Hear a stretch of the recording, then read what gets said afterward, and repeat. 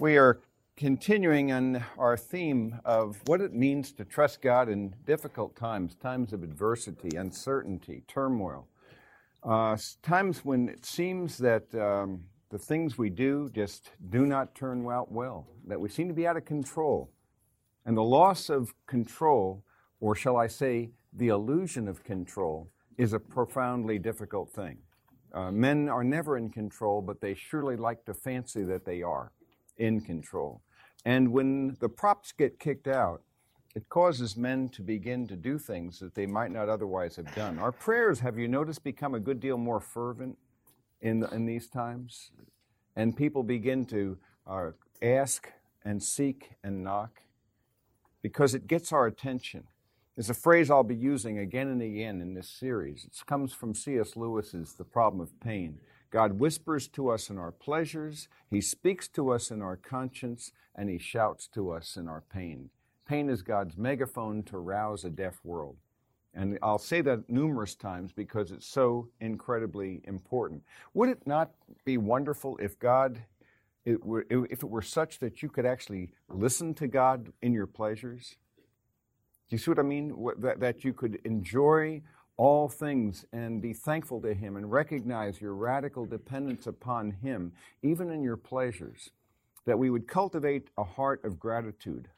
As the psalmist says, "Oh, that men would give thanks to the Lord for His loving kindness and for His wonderful deeds to the sons of men." It's a motif that you see 4 times in Psalm 107, this motif of gratitude. But because people are not grateful, because they do not listen to His grace in their pleasures, they may be more apt to hear things when their conscience pricks them, but even there it may be insufficient. It may mean that they have to go on to more severe areas, and that is to say pain, that God can get our attention through pain and adversity in a very profound way, and then it causes us to wrestle with Him and wrestle with issues. We try to negotiate with Him, bargain with Him, all kinds of things. At the end of the day, we have to discuss in our own thoughts and our own minds what it means to be a person who follows God's truth and what it means to be renewed by that truth in a way that has an impact on the day-by-day decisions that we make. We've been talking about the whole idea of God's allowing evil and adversity. We've talked about the notion as well that God uses judgment in history. We've seen it again and again throughout Scripture and in individual lives. And where that judgment can be both punitive and it can be also something that teaches us. It can be purifying. And it depends on where the person is. But God's judgment can both purify, but it can also punish. And we find ourselves in a situation, and while we do not have a Jeremiah on our scene, we can fairly reasonably guess that there are a number of things going on in our own nation and with our own condition here in our recession, and more than that, many, many things that are converging together that might suggest a growing sense of judgment. My own belief, by the way, we're in borrowed time. But if you want to know my view on that, just look at my DVD on the decline of nations. That'll really make you excited. It'll when I do this 10-point comparison between the Roman Empire and its fall and the United States, it's kind of a depressing thing. It'll throw you into paroxysms of despair, you see. That's what it'll do. But it'll give you a realistic perspective that actually, do we suppose that God will, in fact, cause a people to be immune from consequences when they begin to turn more and more away from God, as I believe we've been doing and is measurable in a wide variety of areas in terms of the moral, spiritual, and cultural problems that we discover in our time. We saw as well that there's a complexity of spiritual warfare and that we are engaged in and immersed in a warfare that in a fallen world and with the consequences of human decisions, the cosmic spiritual warfare only adds to the problem. I want to point out as well something about the reality of the sovereignty of God, because Daniel, for example, was written in a context in which God would be judging that empire, the empire of Babylon, and bringing about a new empire. and then that empire itself would be judged, and so forth. And God has a perspective that he communicates to Daniel. His people are in bondage and in affliction. They need some perspective. And this exilic prophet, writing during the 70 years of Babylonian captivity, he himself was brought in within the first wave of 3 into Babylon in 605 BC. Daniel in this book gives us a perspective on the way God works with nations. The book of Habakkuk wrestles with God. How is it that possible that you can use a nation even more wicked than we are to bring about judgment on ourselves? There he was referring to the Babylonians who would be coming. Nevertheless, God can use one nation as an instrument of judgment against another. And then that nation itself can be overthrown, as Babylon was by the Persians. And that nation itself can be overthrown, as Persia was by the Greeks under the conquest of Alexander. And that nation as well can be overthrown, as Rome ultimately took over. And in each of those realms, Israel was effectively in dominion, in bondage, and going through one nation after another. And the question would be, where are the promises of God? Now, they well know that they are brought into captivity because of their rebelliousness, their failure to listen to their prophets, Isaiah, Jeremiah, and others. And because of this, there is a definite consequence, a definite judgment. Indeed, Jeremiah specifically predicted that they'd be there 70 years. It was very, very evident. And when you read later in Daniel chapter 9, he realizes that 70-year period is just about up, and then he intercedes for the people in chapter 10 with a remarkable prayer, knowing that the time now is fulfilled and that God is going to restore his people. Now, this mindset then of nations coming and going is a theme of Daniel.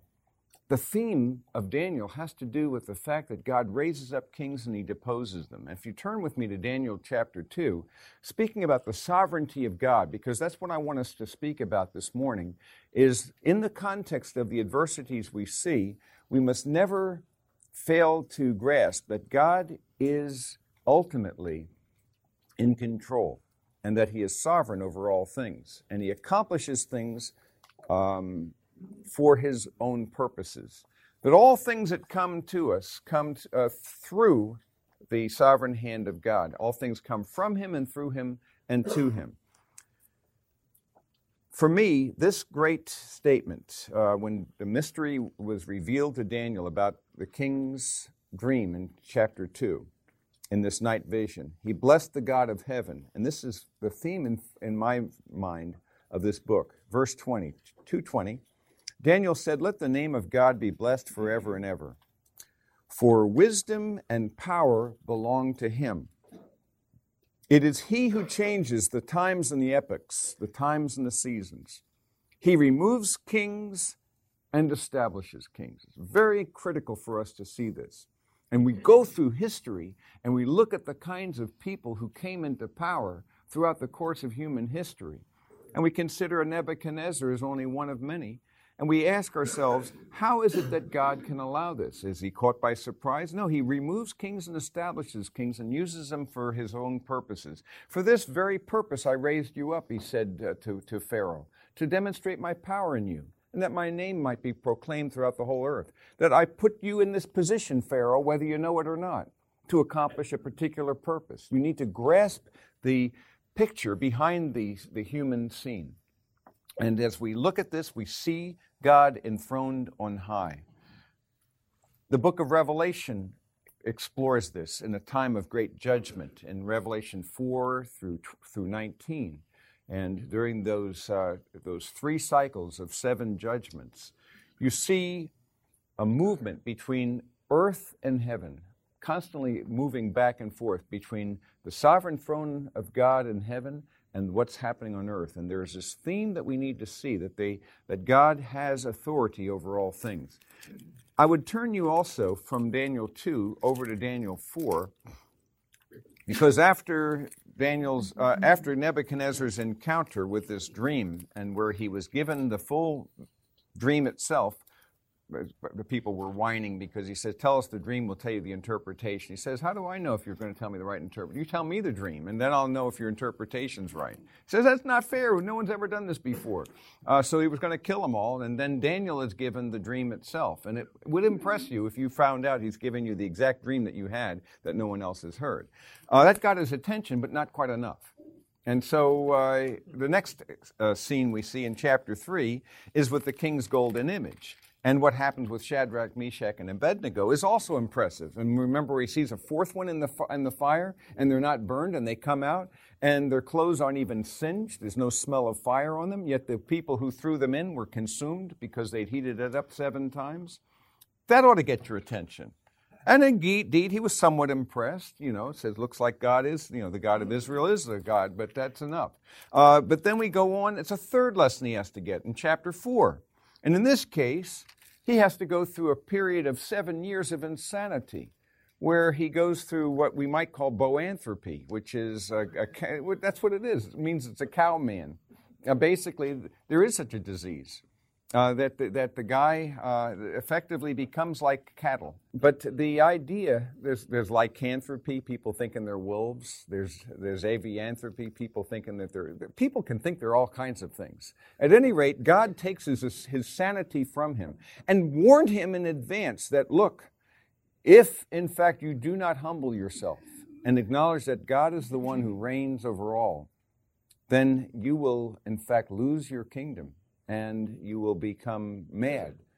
But then ultimately, when he refuses to hear this, and he looks with pride sometime later over Babylon, and he says, isn't this not great? Is this not Babylon, which I have built with my own hands? And then it happens. All that he was that Daniel warned him through the Spirit of God. Nevertheless, the dream is fulfilled. So after that period of time, 7 years, his sanity returns. At the end of that period, it says, and this is a remarkable thing, that he not only did his reason return, but he also received his kingdom back. Which makes me suspect that Daniel may have been involved somehow in his position of authority to somehow hold the kingdom to get together. The fact that there wasn't some kind of a takeover is astounding in that time. Daniel was given a position of great authority, and I believe held the kingdom together for that time. But he said, my reason returned to me, and I blessed the Most High, and praised and honored him who lives forever. This is chapter 4, verse 34. For his kingdom is an everlasting dominion. His kingdom endures from generation to generation. All the inhabitants of the earth are accounted as nothing, but he does according to his will in the host of heaven and among the inhabitants of earth. And no one can ward off his hand or say to him, what have you done? And so he recognizes then at the very end, when it says, at that time my reason returned to me, and my majesty and splendor were restored to me, for the glory of my kingdom, and my counselors and my nobles began seeking me out. So I was reestablished in my sovereignty, and surpassing greatness was added to me. But this time he got the lesson. Now I, Nebuchadnezzar, praise, exalt, and honor the King of heaven. For all his works are true, and his ways just, and he is able to humble those who walk in pride. That's quite a word, isn't it? This is a powerful man. And he finally comes to the realization that God, the God of heaven and earth, who is the God of Abraham, Isaac, and Jacob, is the God, in fact, who is able to humble those who walk in pride. He exalts and honors him. I believe that those are the words spoken by a man who came to truly know God, which means if that's true, you'll see Nebuchadnezzar in heaven. The point behind it all is that God is sovereign. He raises up kings, he deposes kings, no one can question what he does. And this is extremely important because if he's sovereign, if he foresees things, if he is in control, it means that things are ultimately occurring for a purpose that we cannot always see. This is why I've said before that he invites us to grasp that we must trust him, though we cannot always understand him. And here I'm speaking about this mystery, and it is indeed a mystery. I want to underscore what I'm about to say is a mystery. It's the mystery of how on earth can God be sovereign over all things, and yet at the same time, we have responsible choices, and our choices really do matter, and that we are moral agents that human responsibility is equally true, even though God is sovereign. How can that be? Because if you pressed on this idea and looked at certain scriptures, let me read you a few texts, you'd question that latter. If you listen to Proverbs 16:33, for example, it says, "The lot is cast into the lap, but its every decision is from the Lord." Take that to the gambling tables. That's an interesting notion.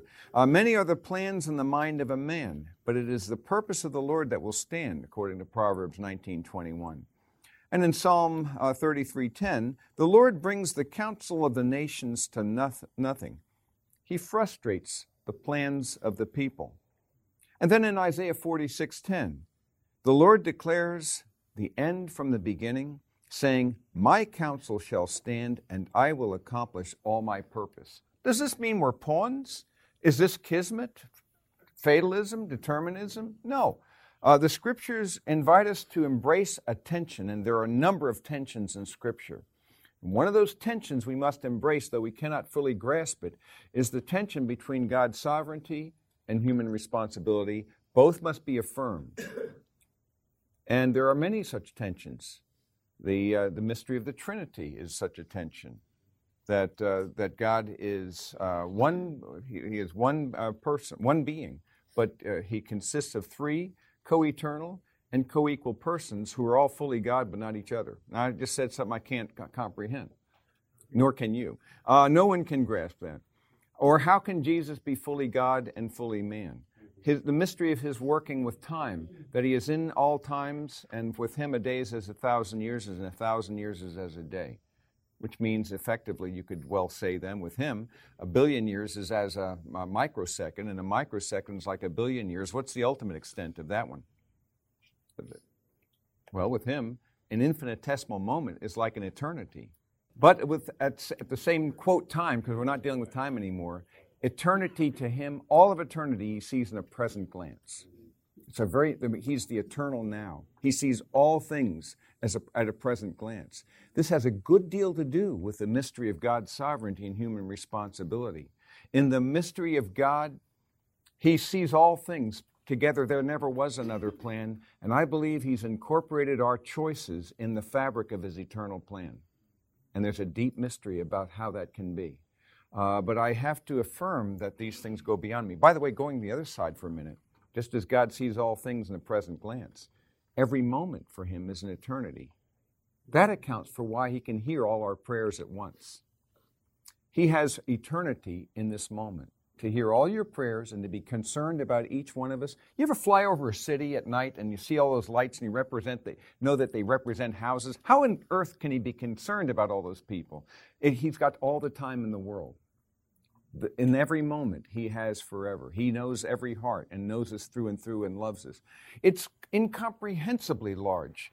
But the more we stretch our minds, the better we will be, because we will begin to realize with a big God, you have small problems. With a small God, you have big problems. Do you understand? It's a question of your point of view. The bigger you can stretch your vision of the living God, the greater you will grasp the possibility of trusting in Him and realizing that He ultimately will do all things well. And I think this is a very healthy thing. If you just see providence in everything and say and abdicate responsibility, then you've gone too far, because we are like creatures of extreme. You get on the horse and fall off on the right side. You get back on and fall off on the left side. You know, this is the way we are. It's called the peril of the pendulum. The only time we're in balance is when you're going from one extreme to the next, right for that brief little moment. Even a clock that's not working is right twice a day. You know, that's just the reality, as you go back and forth like this. So on the one hand, there are people who so emphasize the sovereignty of God, they become hyper-Calvinists to the point where it's almost like we are deterministic, and it's like we're almost instruments of fate and so forth. Effectively, that there is no real freedom of choice. But at the same time, people can go off and so emphasize human responsibility and go off the other side of the horse and then minimize the sovereignty of God. And I've seen people go both ways. Yeah, then they become hyper-Arminian. And so you have even theological terms for them, you see, for these. And by the way, Arminians are more Arminian than Jacob Arminius. And the Calvinists are more Calvinistic than John Calvin, but that's another question. People tend to go to the extreme. They lose the balance of the master. The disciples tend to lose the balance. In fact, what we must do is embrace a tensioned interplay, where you hold them both and affirm, just as you deal with the fact that light is both particles and waves, and you can't fully grasp that. Nature's full of such mysteries. How can these things be? The more we learn about the natural world, the more we realize that there are some things we just have to realize we cannot fully grasp. They transcend our grasp.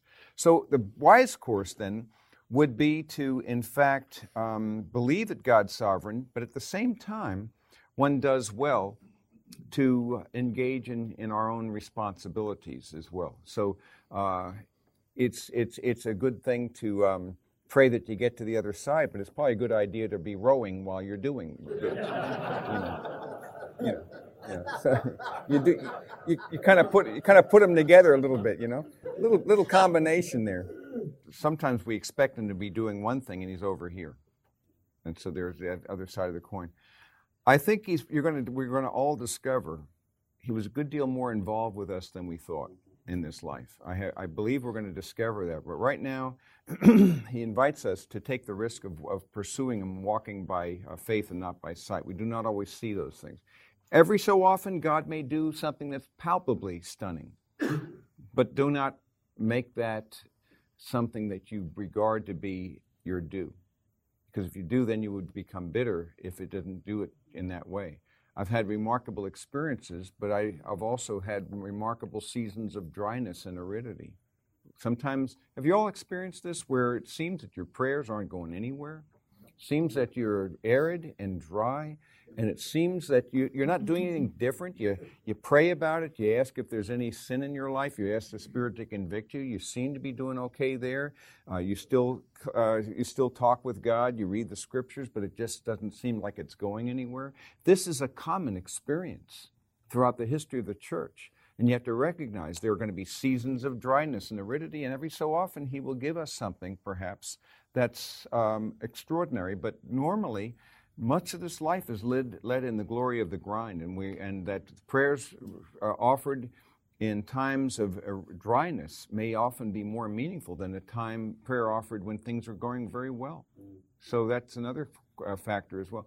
God has created the world in such a way that everything in this created order, everything in the natural world, points beyond itself to spiritual truth for those who have the eyes to see. I'm very convinced of that. Anything you look at, whether it's a weed or whether it's a bird or an insect, it doesn't matter what it is, a stone, if you really meditate upon that, there's spiritual truth to be seen in that. The question is the seeing eye, and my view there is whether we can blind ourselves by refusing to see what's in front of us. After a while, you can blind yourself. You can also make your hearing dull. For example, it's possible for you to begin to diminish your capacity to hear the convicting word of the Spirit of God in your life by refusing to respond. And every time you refuse to respond, it makes it a little bit more difficult for you to hear that word of conviction. And you can harden your hearts and your conscience can be seared. That's a possibility. That's the frightening and chilling aspect of human freedom, that God gives us that frightening gift, and knows very well that such a gift can and will be used in a wrong way. Yet He Himself underwrote the cost, as we saw last time we were together, took upon Himself the sins of the world, and became those things on our behalf. So there is this deep and profound mystery that we have to involve in. God is not aloof. The cross shows the light of that. He is intimate and involved and cares for us. If that were not the case, why would Jesus come and endure what He did in the most ignominious of deaths and to bear our sin? So this God is not playing a cosmic chess game. He loves us and is intimately concerned with us. And He wants us to be with Him where He is. This is His desire. But at the same time, we recognize because of the nature of this world, the warfare, the blindness caused by human decisions, the disease, death, environment, and all these things, we're in a world where we're not home yet. Now we wait for that world. And I anticipate the tearless, sinless, painless world of heaven. We're not ready for that yet. But I anticipate that. and then there will be no sorrow, no pain. This adversity, your affliction, whatever pain you're going through, is only for a short moment, just for a season, relative to eternity. What's 3, 4, 5 decades compared to eternity? You have to look at it this way and contextualize. That's why I tell people a lot of times that you're only going to have to go through this another few decades max. That's the most you'll ever have to suffer. After that, there's no more suffering. But that's not to trivialize, it's to contextualize. Well, people are in danger when they have a certain set of expectations. I have had some extraordinary experiences. I would like them to be more frequent. They are not. But what I do, though, is I remember those times that God has shown up. And I think if you really think about it, we all have some kind of a history where there's been some point at which he showed up in your life, somewhere along the line. You got to remember that history, and you cling to him, and you get a perspective of what he's done in history, human history, what he's done in Scripture, what he's done in your life. We are in a warfare, and we don't see. We see through a glass darkly, and so I think those times. By the way, doubt is not a bad thing because it forces you to wrestle. It forces you to wrestle with the issues of truth and what am I holding on to. I still remember certain key moments when I questioned: is any of this stuff true? And then I would reflect upon the reality of the resurrection, the work, who Jesus really was, his miracles and all those things, the things that I've seen in the world. And at least you have a perspective, but you have to sometimes wrestle with these things. Because when we don't wrestle with these things, then we become shallow. And I think there's a danger in that. Last thought is that God's sovereignty then is a doctrine that, in my view, gives me great assurance of hope, that he really will bring all things to a proper end, and that what we see in Revelation 21 and 22 is really what's going to take place. And if I hold on to that, and if I read Revelation 21, by the way, it's a good thing to read those 2 chapters from time to time to get some perspective, because that's going to be your future. It's a good thing to do that to contextualize this short little time in the Shadowlands.